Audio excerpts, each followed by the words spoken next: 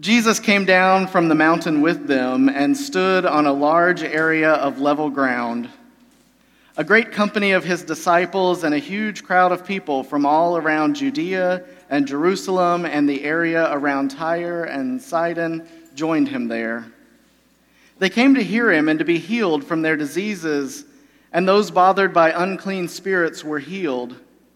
The whole crowd wanted to touch him because power was going out from him and he was healing everyone.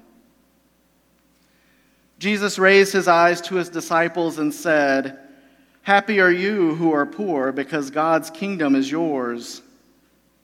Happy are you who hunger now, because you will be satisfied. Happy are you who weep now, because you will laugh. Happy are you when people hate you, reject you, insult you, and condemn your name as evil because of the Son of Man. Rejoice when that happens. Leap for joy because you have a great reward in heaven. Their ancestors did the same things to the prophets. But how terrible for you who are rich, because you have already received your comfort. How terrible for you who have plenty now, because you will be hungry. How terrible for you who laugh now, because you will mourn and weep. How terrible for you when all speak well of you. Their ancestors did the same things to the false prophets." It's the word of God for the people of God.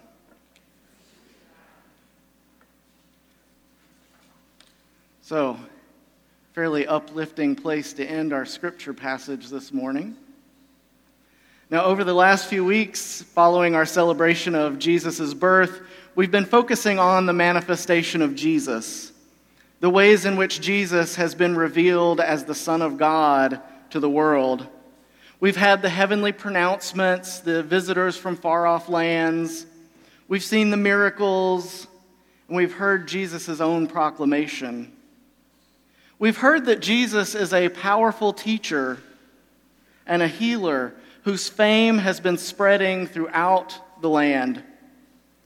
And we have seen his prophetic claim to be the Messiah, the one from God who would come and turn things around. And in between the stories that we have read in worship together, Jesus can be found healing those who are on the margins of society and getting in arguments with the religious leaders about what it is exactly that the scriptures mean. And on at least one occasion, he manages to accomplish both of these things at the same time. Healing a man and then getting in an argument about whether it was okay to heal on the Sabbath day. But until today, we've not really been able to see directly the teaching that it was that Jesus was known for. It's been suggested in the stories that we've heard, and we've been able to make some guesses based on the things that we have read each week. But it's in today's text that we finally get to see what it is that Jesus is teaching that was causing his fame to be spreading throughout all the region. And what we find is a message that is surely as challenging for us today still as it was for the people in Jesus' time. In the portion of the story that we have today, Jesus has just been off praying on a mountain with his disciples. And during this time, he appoints the 12 that we know so well to be his apostles. So beyond simply being followers of Jesus, they are being prepared to be the ones who will go forth and continue that ministry that Jesus is starting. And then Luke tells us here in this gospel passage that Jesus came down from the mountain and stood on level ground. Now, this is slightly different from the version of this story that we find in Matthew that many of us also know. In Matthew's version, Jesus is preaching from an elevated place. Matthew wants to make it clear that Jesus is king over all kings. But here in Luke's story, Luke makes it clear that Jesus is standing on level ground. Luke wants to highlight the servanthood of Jesus, God coming down to stand with us and raise us up, all of us. And truly, both the symbolism of both of these has its place for us in our stories. It's good for us to see Jesus as Lord, Jesus as King over all kings, but it's also good for us to remember that Jesus is God come down to live with us. And here in Luke's story, we kind of get this little snippet of gospel all compressed into one. Jesus come down to be equal with us on level ground. And then Jesus heals, and Jesus teaches. According to Luke, this is the heart of the message that Jesus lays out. And we hear the challenge in this message for us. Now, many of us are likely familiar with these Beatitudes, these blessings. Beatitudes is the name that we give to these blessings that we find here and in the Gospel of Matthew. This is because the Latin that is used in each of these phrases begins with beati. And in both the Latin and the Greek, the words that are used can be translated as blessed or happy. In Matthew, we get a list of 8 blessings. But here in Luke, the gospel writer gives us a little bit of a different list. And it is this version, I think, that causes us so much challenge. You see, Luke just takes 4 of the same statements that Matthew had, but then Luke follows these up with the woes. These woes kind of mirror the blessings that Jesus was just discussing. Now, you probably noticed that in the version that I read this morning, we didn't have blessings and woes. And I did this on purpose. Sometimes we have a bit of a preconceived notion about what it means to be blessed. We see it on Facebook or Twitter or Instagram or whatever the social media app or site is that people are using today with the hashtag blessed. Every time that, our day's going really well or we show up at Starbucks and there's no line. And how often do we actually use the word woe? Oh, woe is me. But do we really have any sense of what that actually means? But when we hear it with this language that we're familiar with, we get 2 very clear things out of this passage. First, just hearing it with language that we can easily understand and relate to gives us a better idea of the meaning in this text. We understand what it means to be happy. We understand and have some understanding of what it means for things to be terrible. Even if we sometimes have a bit of a skewed understanding of what those things mean, we still kind of get that language. It's a little more relatable to us than the idea of being blessed or being woeful. And second, when we hear the text this way, it makes us clear that Jesus is making a statement and not really performing an action. You see, Jesus is neither conferring a blessing nor calamity on anyone as he is sharing his teaching today. Instead, he's trying to make a statement about how things are. He's talking about the here and the now. These statements that Jesus makes are about society and the lived reality of what is going on in the world. They're not really spiritual statements or about the state of anyone's soul, either here, now, in the present, or in the future to come. It is this second point that makes this teaching of Jesus so challenging for us. It is just as much a conviction of our present reality and a call to action on behalf of those on the margins, those that we would consider others, as it was to the people of Jesus' time. Jesus is trying to usher all of us into the kingdom now, here, in the present. And that kingdom looks very different from the earthly kingdoms that we are used to. The kingdoms created by humanity tend to value certain things, money or power or prestige. And then we hear about this kingdom of God where we are called to serve those who are in need. In God's kingdom, the poor inherit, the hungry are fed, the hurting find joy, the rejected and the marginalized are raised up.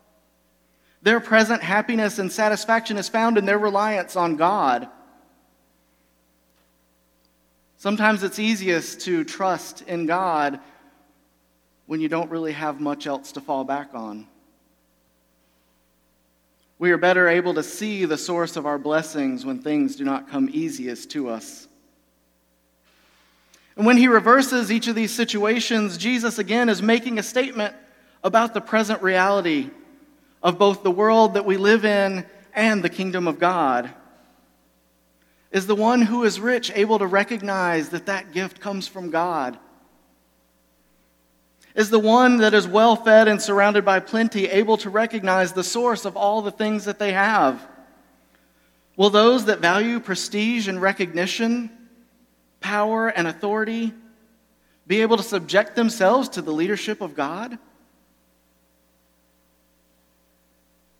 When all live in God's kingdom and all are equals, will those who have had much in the eyes of the world be able to recognize what is good about the new reality?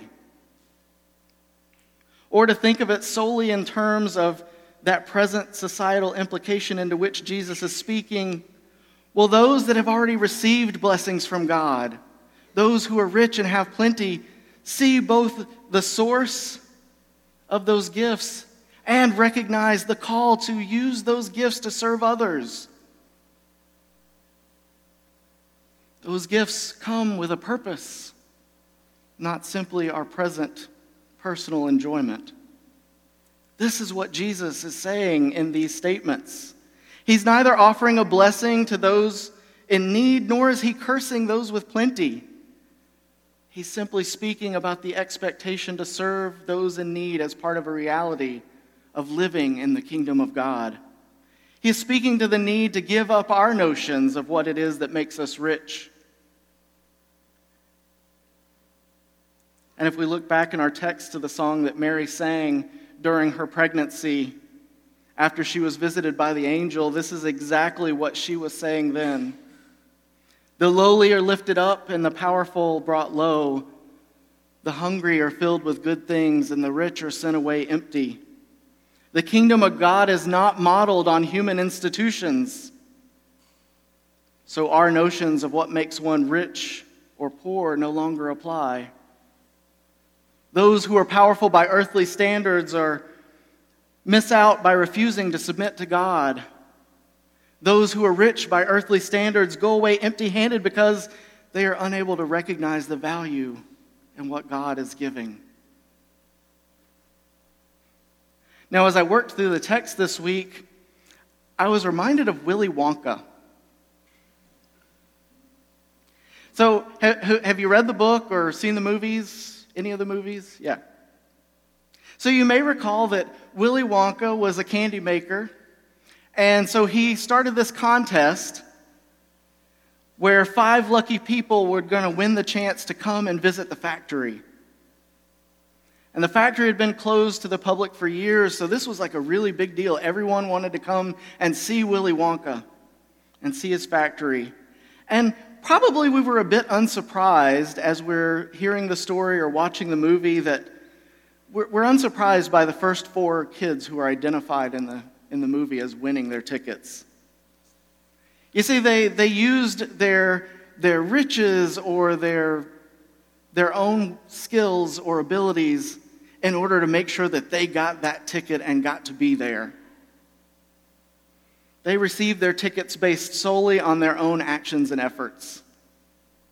There was no outside force involved in their ability to be able to be there. But Charlie is different. Be it destiny or luck or whatever you want to call it, he gains entry and wins that last winning ticket almost as an afterthought. His family had to scrimp and save just to be able to afford to buy 1 chocolate bar for Charlie to have for his birthday.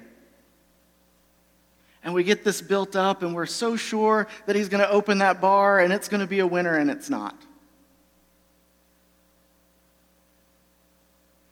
Then he somehow happens across a bit of money that's just enough for him to buy another candy bar, and it's that one that has the golden ticket in it. And as the children all come to the factory on that day when they are to receive their prize, it's this boy, Charlie, the child from the poor family who barely made it there, who shows any sense of gratitude or joy at being included. All the other children acted as if it was just their right to be there. But Charlie was grateful. And in the end, we learned that what Willy Wonka was really trying to do was find that person who shared that same sense of joy and wonder about candy that he could then start to groom to take over for him. He wanted someone who could appreciate that the candy was just about joy. It didn't really have to have a point. And he found that quality not in the ones that assumed it was their right to be there, not in those who were rich in the way that the world might judge it, but he found it in the poor boy who was fascinated and overjoyed with seeing the workings of the factory and having the chance to be there. In doing this, Willy Wonka is flipping our expectations about who it is that gets to inherit the kingdom. The last is first, and the first comes last. And it is the same sense of flipping our expectations of the world that we hear Jesus teaching us in today's story. When it comes to the kingdom of God, those who are rich and esteemed in our world, in some ways have more to overcome to find joy in that kingdom than those who do not already have enough.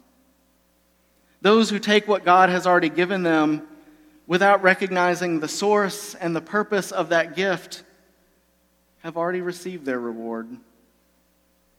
Jesus is not condemning them just for being rich, just for having plenty, but he is challenging them to see that those riches are gifts from God who are meant to be of service to all people.